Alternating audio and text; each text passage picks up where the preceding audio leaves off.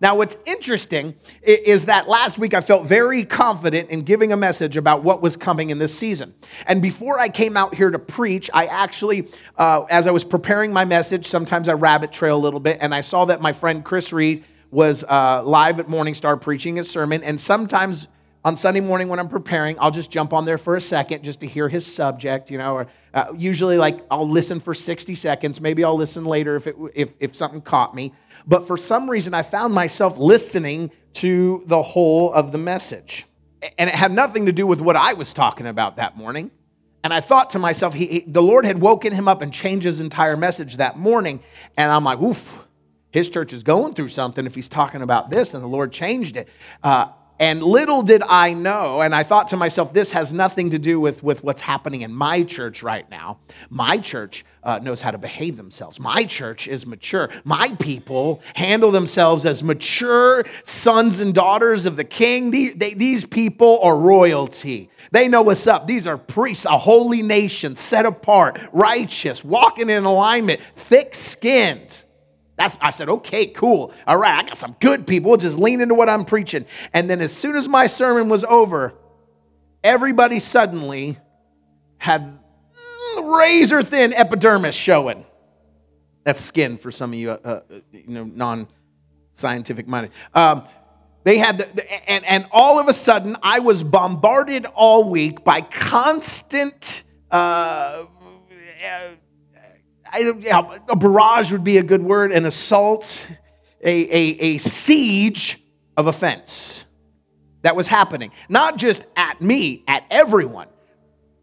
They were offended at them. They were offended at them for being offended. They were offended at them for being offended that they were offended.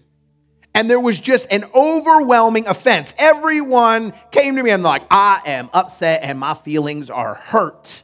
They were offended at me. They were offended at you. They were offended at them. They didn't even know who they were offended at, but by golly, they were offended and somebody was to blame.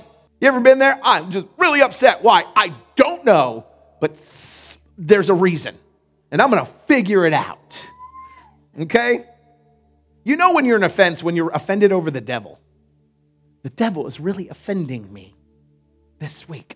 I'm just very hurt. If you want to have a conversation with the devil about his offense, we might need to educate you a little bit. So when Chris was talking about that, I realized, oh my gosh, we're walking into something. So what is this? So I want to talk to you, and I want to give you a sermon this morning that is slightly offensive. Amen? I'm going to give you an opportunity to get over your offense. Everyone always says, don't pray for patience, right?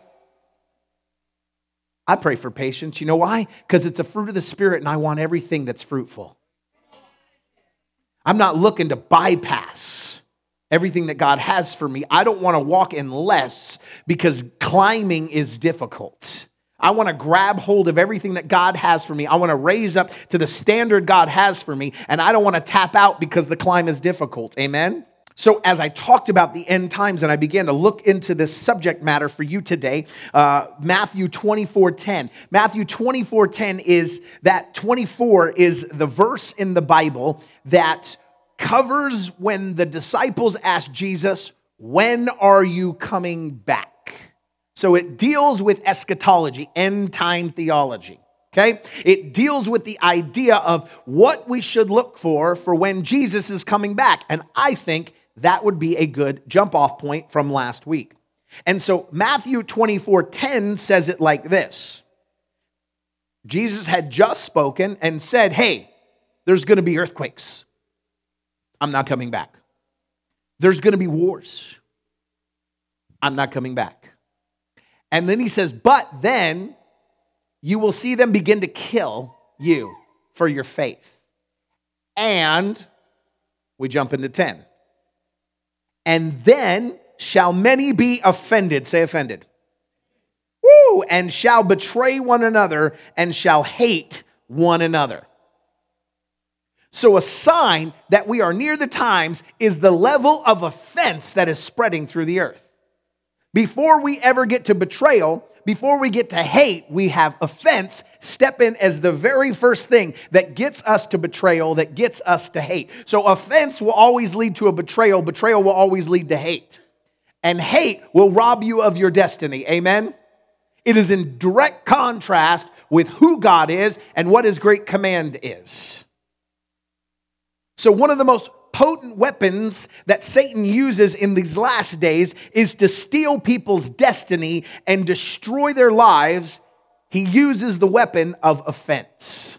See, we forget a lot of times that demonic forces have their own armor. See, they got a helmet of offense. They got a breastplate of unrighteousness. They got a hammer of judgment. There are things that the enemy carries as weapons in his tool belt, in his arsenal to attack you. But I believe one of those greatest ones is the fact that it is an offense. I want to give you the definition, my definition of offense. Overthought feelings, falsely empowering, noticeable disunity, enabling disengagement. Let me say that one more time. That's a mouthful, okay? Overthought feelings, falsely empowering, noticeable disunity, enabling disengagement. The idea of offense is always that it causes disunity. It causes us to not be in alignment and agreement with one another. And the lack of unity will always bring a disengagement, always bring a retreat. It always bring a separation. And the idea of the enemy is the oldest war strategy, divide and conquer. How does he do it? Well, one of his best tools is offense. One of his best tools is to get you upset, is to make you think that your brother or your sister is not for you, that they're out to get you. And when offense sets in, he can cause disunity. Now, the word offense actually comes from the Greek word scandalon. Scandalon. We also get scandalous from that. Scandalon. The word means a snare, a noose, or a trap. It also means something that makes someone stumble or fall into a scandalous act. Okay, so the enemy lays a trap called offense for our lives. And if we will walk into it, he can grab hold of it and stop us from proceeding into the destiny that God has laid for us. You want to stop your path forward into victory. If you want to stop and be stuck in the place you're at now, I can guarantee you the best way to do that is to be offended. Now, you notice so far I haven't said you don't have a reason to be offended, did I? Now, offense can be false, or sometimes it can be true. Sometimes we can be rude to one another. Sometimes it can be misunderstood thoughts, misperceived or miscommunications. But the reality is offense remains as long as we are unwilling to communicate the offense to somebody else. And trust me, it's 100% of the time, always, every time, the enemy. The Bible says that if your brother has done something against you, go to your brother. If you have not, you are an offense. I'm going to give you a couple of ways that you're an offense here in a minute, but I want to talk to you about that. But there are places that allow offense into our lives, that allow it to actually root into our lives. Offense, one of those is pride. One of those is when we are in assumption, when we assume what was meant. Instead of having clarity, we walk by assumption. Well, I think this is what they meant. I think this is what happened. Or I heard through another person, this is what was said. And so we go on that assumption. We go on that thought about, well, I think this is why. And we take an offense that steals a relationship with us that was meant to be a part of the army that was going to take us into victory. Another one is gossip. When somebody else wants to talk smack on you. I'm telling you right now, gossip will destroy a church, a family, a relationship faster than anything else. And gossip is not defined as false. Gossip is defined as something that is meant to put a wedge. It does not bring healing. It does not bring reconciliation. Jesus called us to the ministry of reconciliation, and gossip never brings reconciliation. It always brings division. Insecurity will lead to your offense. When you are insecure, you will filter through that insecurity and believe that somebody does not have your best in mind. Can I just say this? I said pride earlier, right? Pride and insecurity are not different things. They are both pride because they are both about you. They are both you looking at you. It's all about your character, your nature, your skill set. Your eyes are on your talents. Whether you believe bad about them or good about them, they are a form of pride because it is still about you. And the last one there is emotionalism. Emotionalism will lead to your offense. When you allow your emotions to have complete control of you, you are operating in emotionalism. Can I just tell you, don't talk about your problems late at night when you are tired. You notice how that wasn't a joke and every one of you laughed? I am a keen observer of human interaction, and I can tell right there, a lot of you like, oops. That was the, I've done that. I don't know what you're saying right now. Like, that's ridiculous. I would never do that. All right, do not talk about your issues. Do not pick the moment that you are the most tired, that you are the most broken down, and you just need a nap, you big baby, okay? To talk about your problems. Guess what? 5-year-olds need a nap, and sometimes I want to be a 5-year-old. I'm taking a nap. I need a nap is a good excuse. Come on, 5-year-olds will fight you on a nap. A 50-year-old will beg for one. Okay, there is a difference, right? And you act like they don't need it. We need it. So I want to read you a scripture here. I want to read you a scripture out of Psalms 119. I'm going to jump around a little bit, and I'm going to try to make this. I'm just going to say this. I think that this is a really important word that I have today. I'm not just preaching a word that sounds good, that you go, dang, that was good. I think this is desperately needed for the body of Christ. I think it's desperately needed for our church body. I think it's desperately needed in this season. And so I'm not going to shortchange you. If you are desperately hungry, bring a snack. Like, I'm not mad. All right? But this is food for your soul. So I'm not going to shortchange the message today. I looked at whether I could break this up into two, but I'm just going to press on and see what we can get through today because I feel like this is going to bring water to your dry soul. Psalms 119. This is the longest psalm in the Bible. While you turn there, I'll give you a second. Psalms 119. It is the longest psalm in the Bible. And what's interesting about this psalm in particular is that it's written in a very unique way, if you didn't know, that each part of this psalm is each beginning verse starts with the letter of the Hebrew alphabet for a series of verses.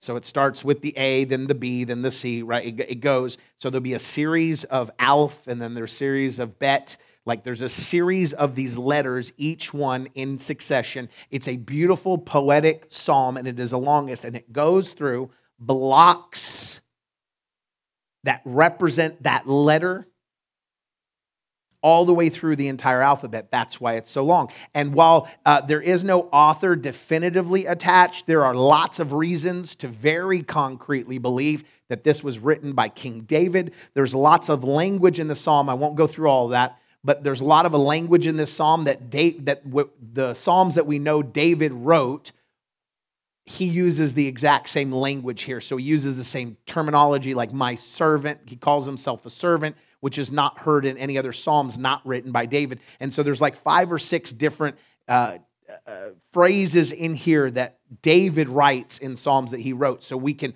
pretty well accurately, even though it doesn't have an author on the original manuscript, tell that David wrote this psalm. And so I think out of everyone, why is that relevant? Because I think out of everyone, if there's somebody that wants to talk to us about not being offended, it might be David. David, the one that had to encourage himself in the Lord. David, the one whose son ran him out of his own kingdom and he hid in a cave. Not the first time. See, his own stepfather ran him, his father-in-law ran him into a cave as well. David hid in a cave from a man that was supposed to be his spiritual father and his mentor. David hid in a cave from his own son. This man might know what offense looks like. Amen? So if anybody has a right to be offended, it might be him. Your right to be offended is keeping you from your future. So this is what it says. Now, so when we get to, we're going to start at verse 161. And so when we get to 161, we begin the letter of Shin. Now, this is the sh sound in Hebrew.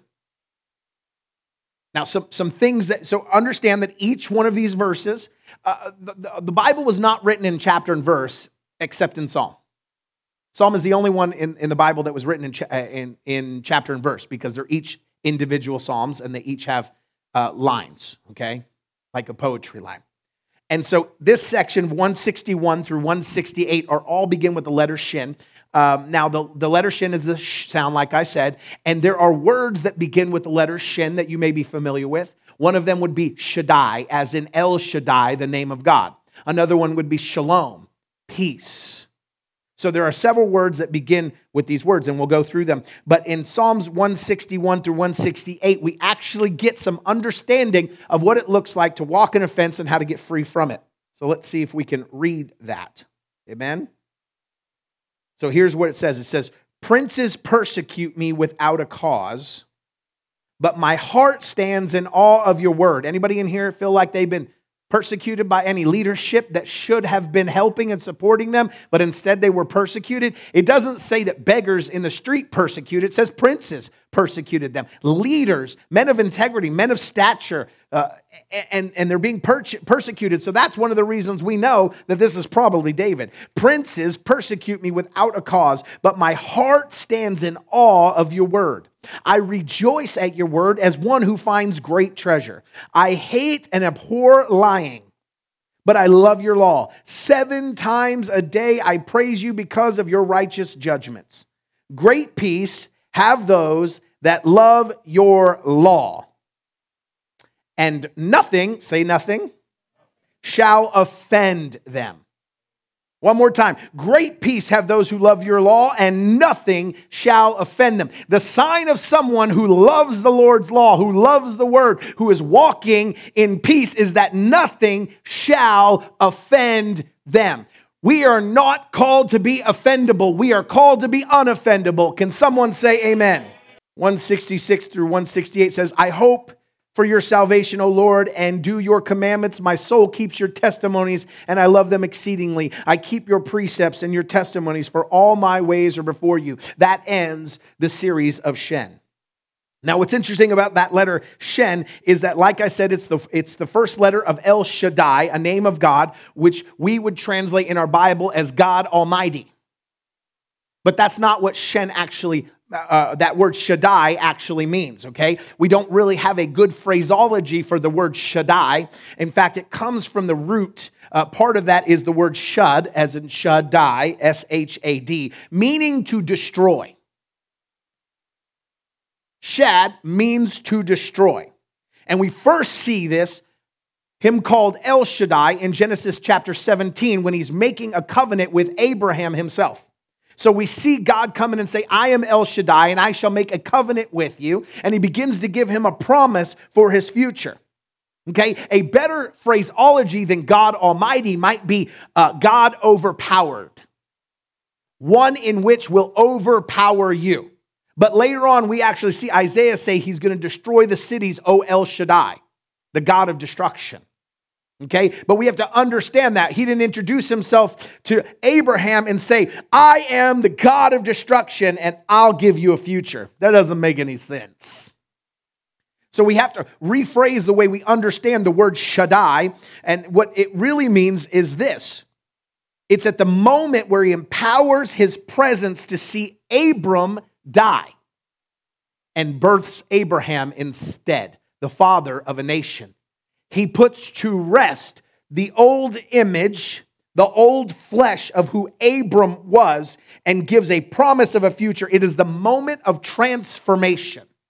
It's the moment where the old dies and the new becomes alive. Amen? Can we see that in the New Testament? It is the moment of baptismo. It's the moment of baptism. It's the moment of new life that comes in. Because behold, all things have passed away and I make all things new. He's the God that makes things new. So it is not almighty. It's a poor rendition of that.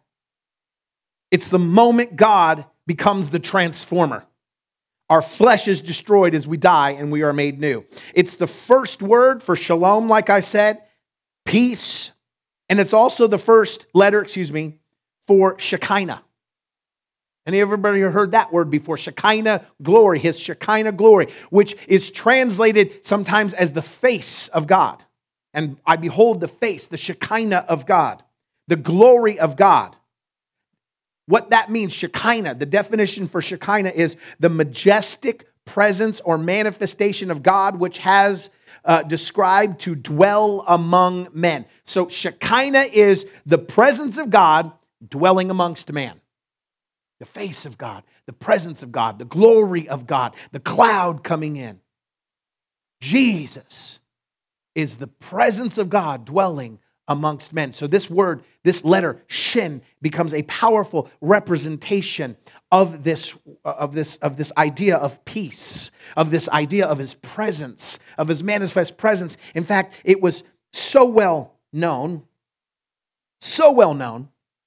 that it actually became a part of our pop culture. In fact, rabbis would many times, they would make a hand motion with their hand to represent the blessing of El Shaddai. And they would put their hands in a triangle. And I can't do the other part of that, but they put their hands in a triangle and they would make a hand motion that looked like the letter El Shaddai. The letter El Shaddai has 3 points. Okay, and they're divided into 3 points, and they would make this. In fact, it was so popular that many of you have seen the priestly blessing, when a priest would raise his hand and bless the people, make his face shine upon you.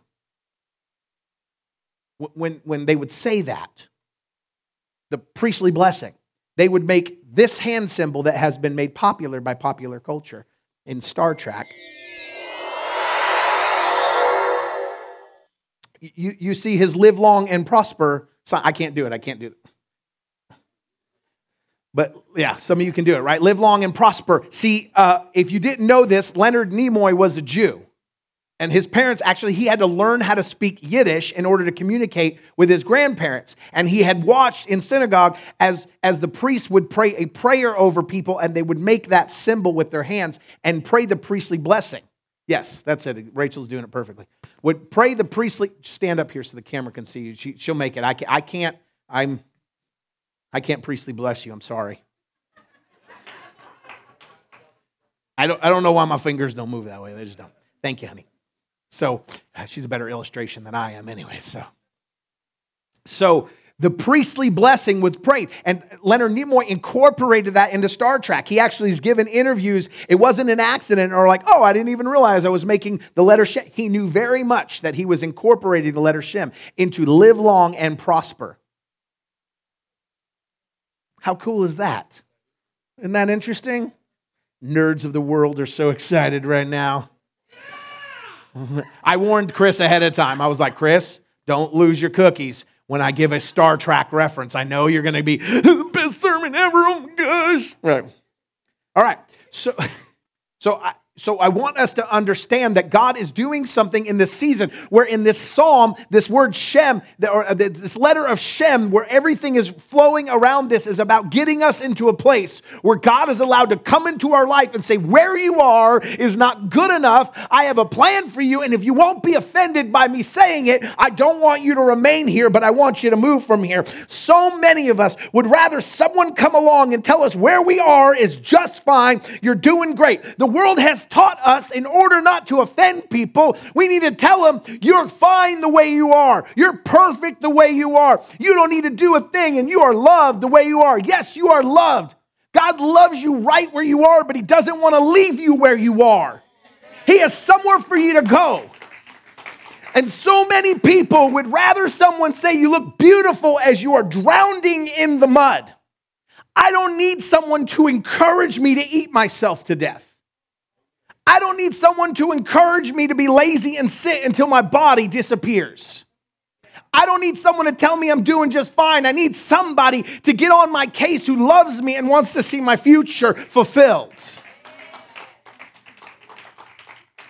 We have to get thicker skin if we're going to advance. I'm telling you right now, there are so many escapists. Ooh, the end times are coming.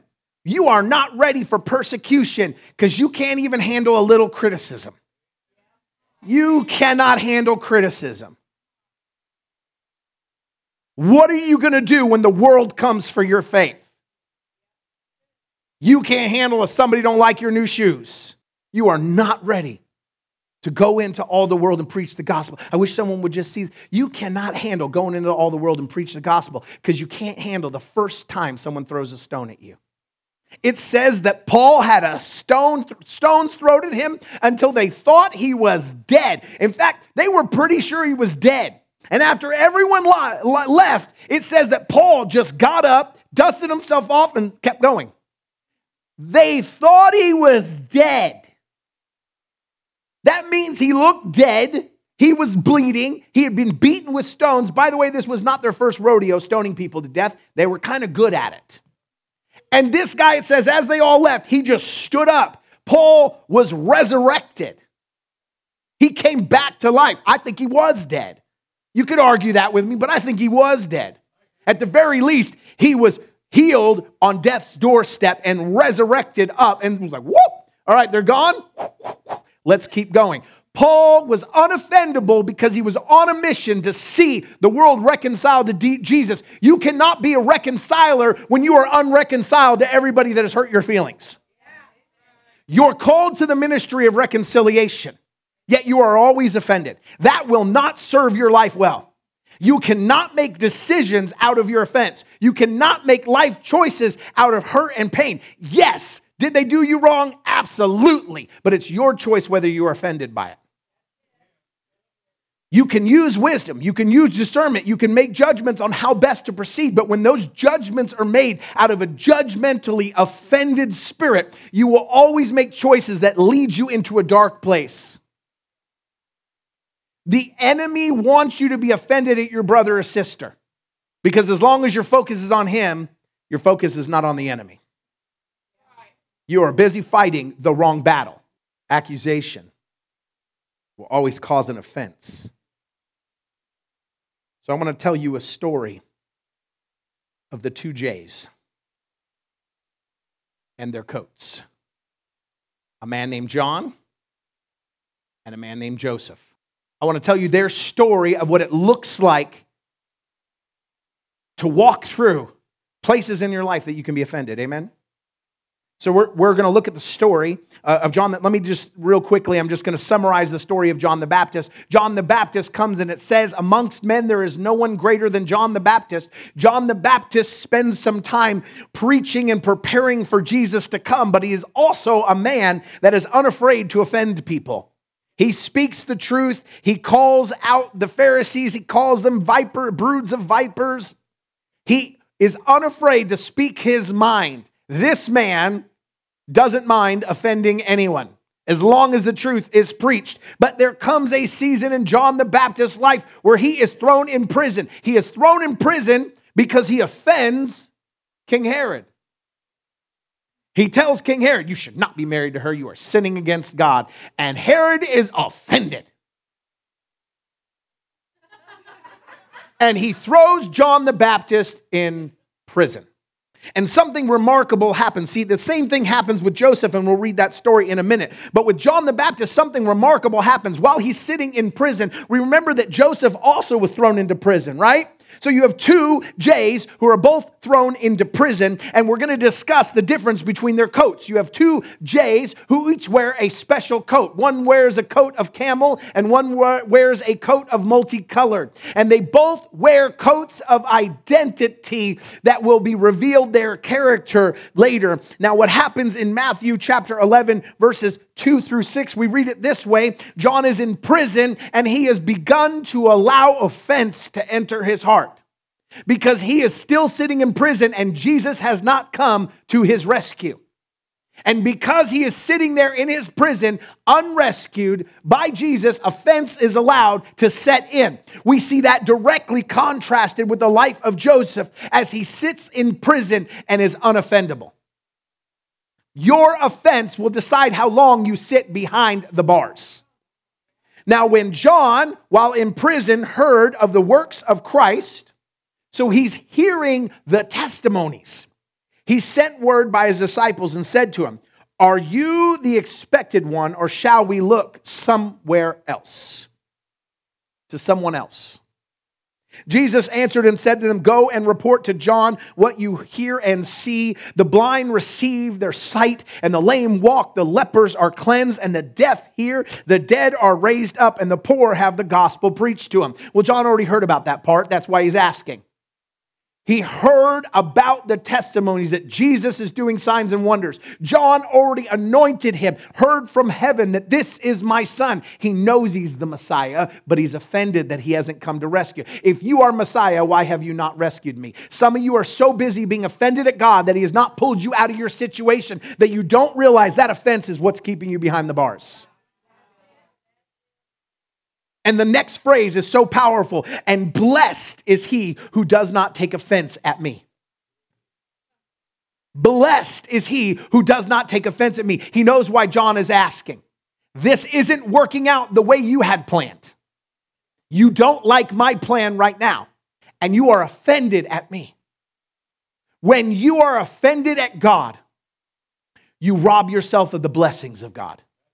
You cannot walk in blessing while you are offended at God because he didn't do it your way. John, the greatest, up until that point, born of man, is still walking in offense at this very moment. Now, we don't see anything else John does. That's a problem. So this is one moment where he slips backwards in his faith, but it costs him his head. He lost his head because he lost his head.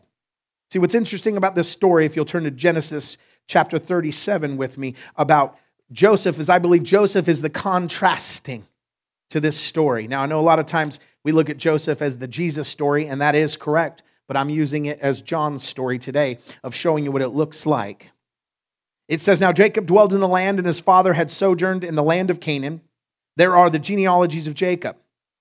When Joseph was 17 years old, he was a youth. He was shepherding the flocks with his brothers, with the sons of his father's wives.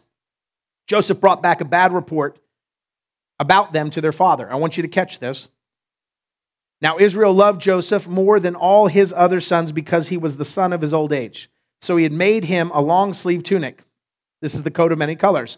"When his brothers saw that their father loved him more than all his brothers, they hated him and could not speak to him in shalom, in peace." I want you to catch this. It doesn't say he lied on his brothers. He says he told his dad they weren't doing the right stuff. So they got told on. And it says that his father loved him. And because his father loved him and because they got told on, they decided to be offended and hate Joseph because of their father's love. So much so that they couldn't even speak to him a nice word. That's how much they hated their little brother. And I want you to catch this. It says when he was 17 years old. So I want you, a lot of you know the story that Joseph ends up being sold into slavery. Then he ends up going to Potiphar's house, and then he goes into prison for a while, and then he is exalted into the palace. And many of us know that story, and I'll recap that in a second, but it happened, this is when he is 17 years old. The timeline goes something like this. He is 17 years old when he enters the pit. He is 30 years old when he enters the palace. Okay, and that's going to be relevant here in just a second. Then Joseph dreamed a dream. Say dream. He had two dreams, in fact. Then Joseph dreamed a dream and told his brothers, and they hated him even more. Woof. Who was the dream from? It was from God. Some people will tell you that Joseph messed up right here by sharing his dream. I actually disagree with that. I think it was necessary to share the dream. I don't think Joseph did, but I'm okay if you think he shouldn't have. He said to them, "Please listen to this dream I dreamed. There were binding sheaves in the middle of the field. All of a sudden, my sheaf arose and stood upright. And behold, your sheaves gathered around and bowed down to my sheaf. Will you truly be king over us?" His brother said to him. "Will you really rule over us?" So they hated him even more because of his dreams and because of his words. I want you to understand, even people you call brother, when God begins to speak to you and move in your life, it will offend even those that are called to love you, and it will cause division where God is meant to bring your future. So they're upset because his dream implies a ruling. Now that word sheaf is important. It means a bundle of wheat. It means a bundle of wheat. So Joseph had a bundle of wheat that stood upright while his brother's wheat all fell down. Now his brothers are offended at him. But then he dreamed another dream. Say another dream. And told it to his brothers, saying, I have dreamed another dream. Suddenly there was a sun and the moon and the 11 stars bowing down to him. Now this represented his father, his mother, and his 11 brothers. So how many are we talking about here? Say it loud. 13. We got 13 bowing down to him. This is significant. He told it to the father as well as his brothers. Then his father, not his brothers, rebuked him and said to him, what's this dream you dreamed? Will we really come, your mother and I, with your brothers, to bow down to the ground to you? So his brothers were jealous of him, but his father kept the speech in mind. I want to tell you this, is that what we read here is accurate, that it took 13 years from the time that Joseph had these dreams until the age of 30. 13 years until these dreams were fulfilled. 13 bowing down to him, 13 years later. It took Joseph 1 year for every one of these to come to pass, for him to learn and mature and grow into the leader that God had called him to be, to walk through each one of his brothers, his mother, and his father, to make sure that there was no offense in his heart so that he could provide for his family. The provision of God prepared for Joseph for his family took him 13 years to perfect. See, and what's interesting about this is that we see that the first two dreams of Joseph having sheaves of grain. The other sheaves fall, but only Joseph's remain upright. See, God was preparing provision for the promised people through Joseph, but his brothers were already offendable. It wasn't that they were bowing down to him. It was that their sheaves were falling. There was a famine coming, but they couldn't see past their own offense, that their little brother might rule over them, might have a higher position or a standard than them. The very thing that offended the brothers was to be their very salvation. When Joseph finally rose to power with Pharaoh, he was able to give his family the grain because his grain had risen up. 13 years to bring a word into season that caused destruction in the beginning. There are some of you that God has given a word that when you shared it, it caused disunity and you walked away from that word because it came with pain. And you are missing the promise that God has laid for you. If God said it, then walk through it. See, here's what's interesting is that the promise of Messiah was prophesied through Judah. It was to always come through Judah, his brother. But he couldn't handle the idea of his little brother above him. There are people in your life that will accelerate and pass you in order to provide for you in your promise. Your offense can derail your destiny, not theirs. Joseph walked without offense, and he got to his destiny. Let me just say it this way. Joseph did not allow offense to enter, so his future must be realigned. If his brothers would have believed him, Pharaoh would have heard about the boy another way. Pharaoh would have learned about this boy who has prophetic dreams another way. It would have still come to pass. We say he needed to go to the pit to have it come to pass. But I believe someone would have said, we've heard about a boy in Canaan. And he has dreams and knows their interpretation. We should call him. It would have happened another way. But because Joseph refused to be unoffendable, if you read the story of Joseph, it's one of the longest set of chapters in Genesis. You see that nowhere, not once, never did Joseph doubt or become offended. He stayed faithful and obedient and trusting of God. He didn't have a Bible to read. He didn't have his favorite promise scriptures written down so he could repeat them every day. He didn't have the story of his forefathers to lead him. He was one of them. He might have had four fathers before that. That's all there was. But yet he stayed obedient and faithful. We got the whole word to encourage us. We know all of God's heart. We know who he is in his character. Joseph was just at the beginning of understanding who he was, but he stayed faithful and obedient in the cause, never became offended, and was able to walk into his destiny. I want you to get this. They would have heard about the boy's dream another way. He started out with his own dreams. The beginning of Joseph's ministry was he started out with his own dreams, but ended up serving another man's dreams.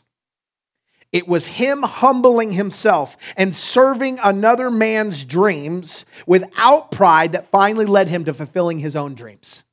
It was his own dreams serving under a man that brought that dream to fulfillment. His brother's wheat was gone, and the only wheat that Pharaoh's dream provided was his. So you see, if you want to bring your dreams to fulfillment, it is necessary for you sometimes to get underneath somebody else and help them fulfill their dreams, and your dream will be fulfilled in the process. Your humility will bring about your destiny. Offense wants to keep you from walking with people who can empower your dreams. God was rooting out Joseph's pride and his ability to be offended. See, he went from the pit to the palace, whereas John went from the palace to the pit, to the prison. John offended the palace, so he remained in prison. Joseph remained unoffended in prison, so he was elevated to the palace. So what happens is this, is that many times what we do is even though God has spoken destiny over our lives and told us who we are and spoken to us and given us dreams and given us a plan, John received his future. He knew the plan on his life. He was prophesied over who he was. He knew clearly who he was, and he knew who Jesus was. And we, instead of putting on the coat of many colors, the coat of the one who cries in the wilderness, instead of the coat of the identity that God has placed on us, we put on a cloak of offense. We put on a cloak that hides our identity because we are offended and we just want something to shield us from the onslaught of the enemy's words against us. So here are some signs that you are carrying a coat of offense. You have strained relationships. The Bible says a brother offended is harder to win than a strong city, and contentions are like the bars of a castle. Proverbs 18:19. A brother offended is harder to win than a strong city, and contentions are like the bars of a castle. I want you to remember that. Another sign that you are walking in offense is that you have a resistance to authority. So you have strained relationships and you have a resistance to authority. Those offended will not respond to the leadership in the church. They resist. The resistance may not be full-blown rebellion, but it's felt at sensitive times. Counsel is rejected, ideas are ignored, and decisions are overturned. You constantly do not trust the people above you in church, in business, in life, in family. There's a couple scriptures for that. I won't go through them. I'm going to move quickly. You refuse to share what is bothering you to the person directly. You think about it. You dwell with it, but you never share it with the person. If you do not go to that person and share it with him, you are carrying a spirit of offense. Another one is you share your hurt with other people who are not mentoring you into wholeness. You share your hurt with other people who are not mentoring you into wholeness. What I mean by that is there is a difference between gossip, slander, and mentorship. When you go to your mentor and you're saying, hey, this hurt my feelings, what do you think? And you get wise counsel back to help you into wholeness, that is very different than gossip. But when you are sharing that word, sharing that offense with somebody else, that their primary focus is not to help you get over it and fix it and be reconciled, that's when you fall into gossip. When someone comes to me and says, I need some help getting over some offense that I have with my dad, with my brother, with my friend, I can help them to overcome that offense. But if they're just telling it to me because they just need to vent, vent is another word for offense. I just upset like 50 women just now, right there. I just need you to listen to me. I just need you to listen to me. I love you. I know men and women are different. I know sometimes you just need to vent and be heard. But if nobody ever tells you that you're walking in a fence, then you will walk around with a nail in your head and be grateful that somebody cares that it hurts. You want the nail out, don't you? Guys, you should be jealous, right? You should be slightly offended that I can say things like that and you can't. I have the best job in the world. I get to get up here, tell women where they're doing it wrong. They cry and thank me.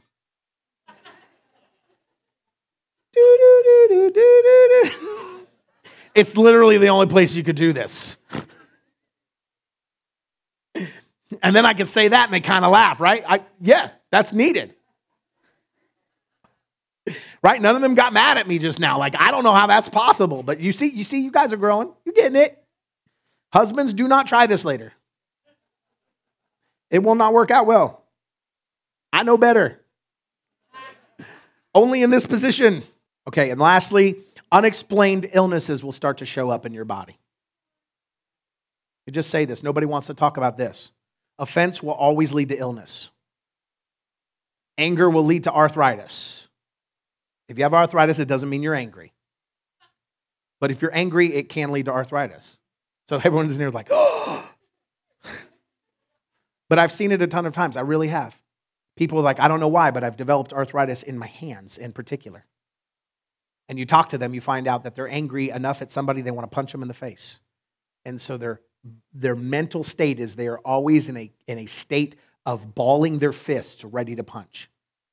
And their hands are wounded. Their hands develop arthritis because of the tension and the fist of war in their hands. And there's a lot of the ways that emotions will manifest into your body. That's scientifically proven, by the way, not just the Bible. Science says that 80% of illness is from a psychological issue with a mental state that brings that illness on. It will break your body down faster than donuts.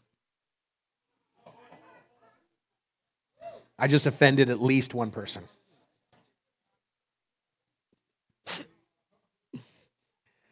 You're like, I wonder why this church doesn't serve donuts. Go nuts. You'll go nuts with donuts. Okay, so illnesses will show up in your body. So sometimes you're like, I don't know why. And you'll go to the doctor, and the doctors have no reason or explanation for where they started. Yeah, they can be caused by a bad diet, but they can also be caused by a bad thought process. By a spirit of offense that's landed on you, the enemy wants to destroy you, and he will bring in and partner with a spirit of death. When offense has had its work in you, the spirit of death has an easy time finishing the job. So here's some ways that you can protect yourself from offense. You ready? You want to protect yourself from offense.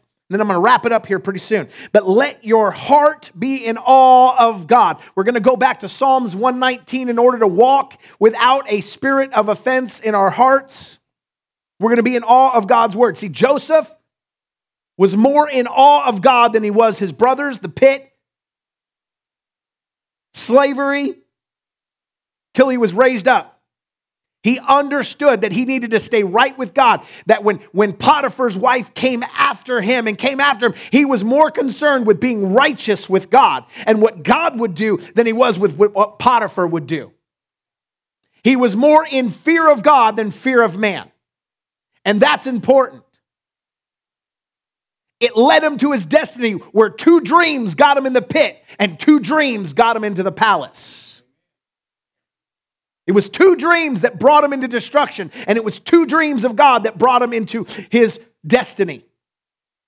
It is the very thing sometimes that gets you in a place where you are offendable that will raise you up out of it.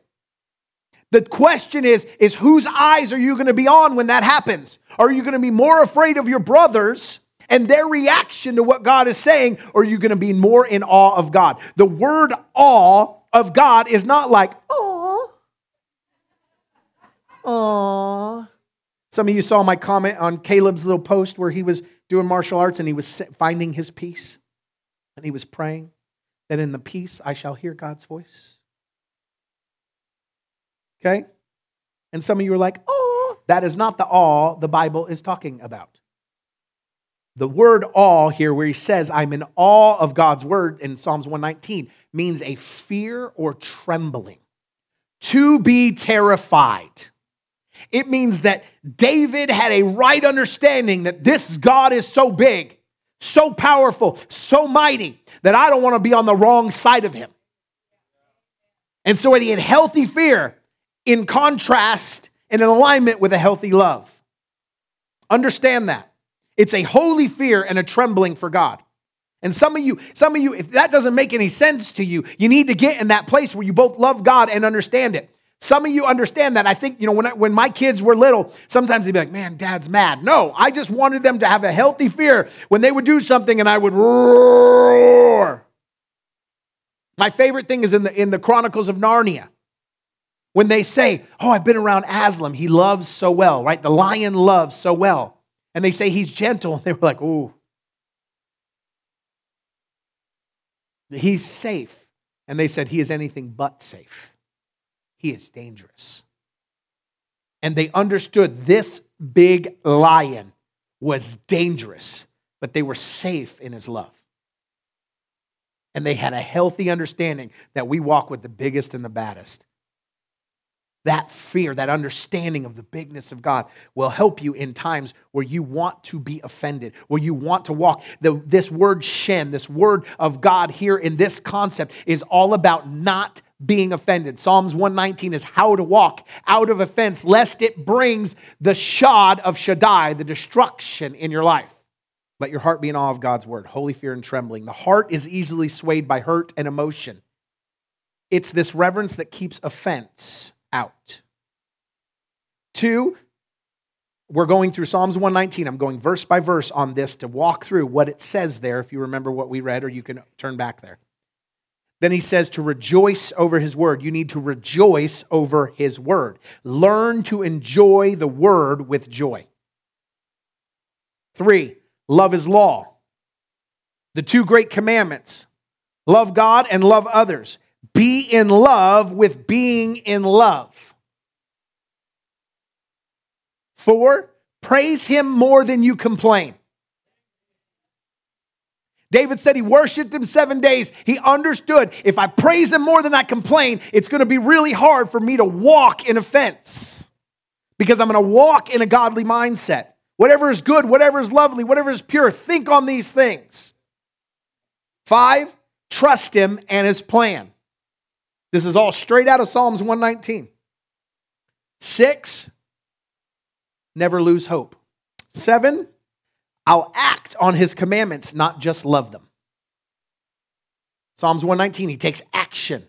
I'll obey his commands. I'll act on his commands, not just love his commands. 8, I store up the good that you've done. I dwell on the testimonies rather than the hurtful moments. Whatever is in my thoughts is what I will produce. The grain of your life, the storage container of your life will either be filled with God's goodness grain, the grain of goodness, or offense, depending on what you think about. That's why it says that I love his testimonies and they come out of my mouth. 9, I walk in obedience. Rebellion is a breeding ground for offense, but obedience brings alignment to the fruit of the Spirit, love, joy, and peace. It unlocks it. And number 10, the 10 ways to get out of offense is I am fully surrendered. For all my ways are before you. I am fully surrendered. If you walk through Psalms 119, 161 through 168, you will see those 10 ways in every single line.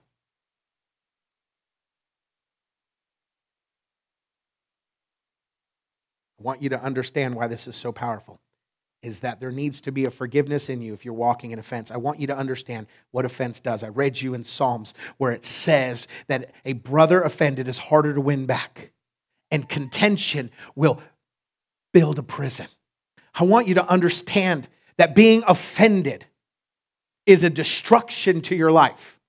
That every time you decide that my brother is not for me, they are against me. Every single time you decide to gossip instead of pray. every time you decide to hide it in your heart and think on those thoughts of destruction. Every time that you play a scenario in your mind of how they don't really love you and don't really care about you. Every time you feel it's necessary to let someone know because you're just trying to keep them safe from that person. Every time you just assume the motivations of someone's heart and walk in judgment towards them. Every single time you decide to not take what hurt you to that person directly, you walk in offense. And what you end up doing is creating a wall between you and that person. You end up creating a wall between you and God where you can no longer see the promise of God for your life because you think you are safe in a strong tower when really you have been made a prisoner in what the enemy has done to stop you from walking into your purpose and your plan. The Word of God says that the gates of hell shall not prevail against you. And the problem is that you think the enemy has built the gate and you don't realize that you're the one that put it together for him. You assembled the gate that the enemy is using to keep you bound up. And there has to be a moment where you begin to break down the walls of offense that have been built against you and decide that I am unoffendable. I am not upset at you. I refuse to be hurt. I refuse to be offended. I refuse to be separated and disunified with the body of Christ. I will not build a wall between you, but I will come to you and say, hey, what you said hurt. Tell me how I've got it wrong. Tell me how we can be reconciled so that we don't walk in disunity and I don't stay locked away from the place that God has called me to. Offense will always build a fence that will keep you in bondage, locked away from everything God has for you. Bow your heads. Father God, would you just break off this spirit of offense that we walk in? Father God, would you just break every chain? Would you break every shackle that the enemy meant? Would you break down every gate? And the gates of hell shall not prevail. So, Father God, we just begin to release every panel, every single panel that we have built up, every gossip, every slander, every hurt, every pain, every assumption, every contention that we have with our brothers. There are some of you in this room that there are other people in this room that you need to go and say to them, I'm sorry for being offended, but they hurt me. So what? You're the only one putting a wall between you and your destiny. I'm sorry for taking offense and not coming to you. Most of the time, those offenses are misunderstandings. The majority of the time, there are not people in this church, certainly not leaders, that their intention is to hurt you, to break you down. We don't have witches in our midst in here. And so if you are offended with someone in this church, it is not the plan of God for your life. And it is stopping you from living out the fruit of your life. It will keep you from walking into the palace. Joseph had to be unoffendable so when his brothers finally came before him and their wheat was down, Joseph could hand him the pile they had prepared. And instead of throwing it in their face and saying, see, I told you one day your sheaves would bow to mine. Instead, he showed his brothers love and he overcame his offense with love. Love, love. Where is your love in your offense? If you have ceased to love that person you are offended, then you're offended. You're an offense. You have ceased to love them. So I want you right now. I want every head bowed because I want you to be able to be honest and just say, I have harbored offenses. We want to pray for you. Send us a message with your prayer requests through Facebook or email and let us know how we can pray for you today. Also, let us know how this message impacted your life. I love you. God loves you. Shalom.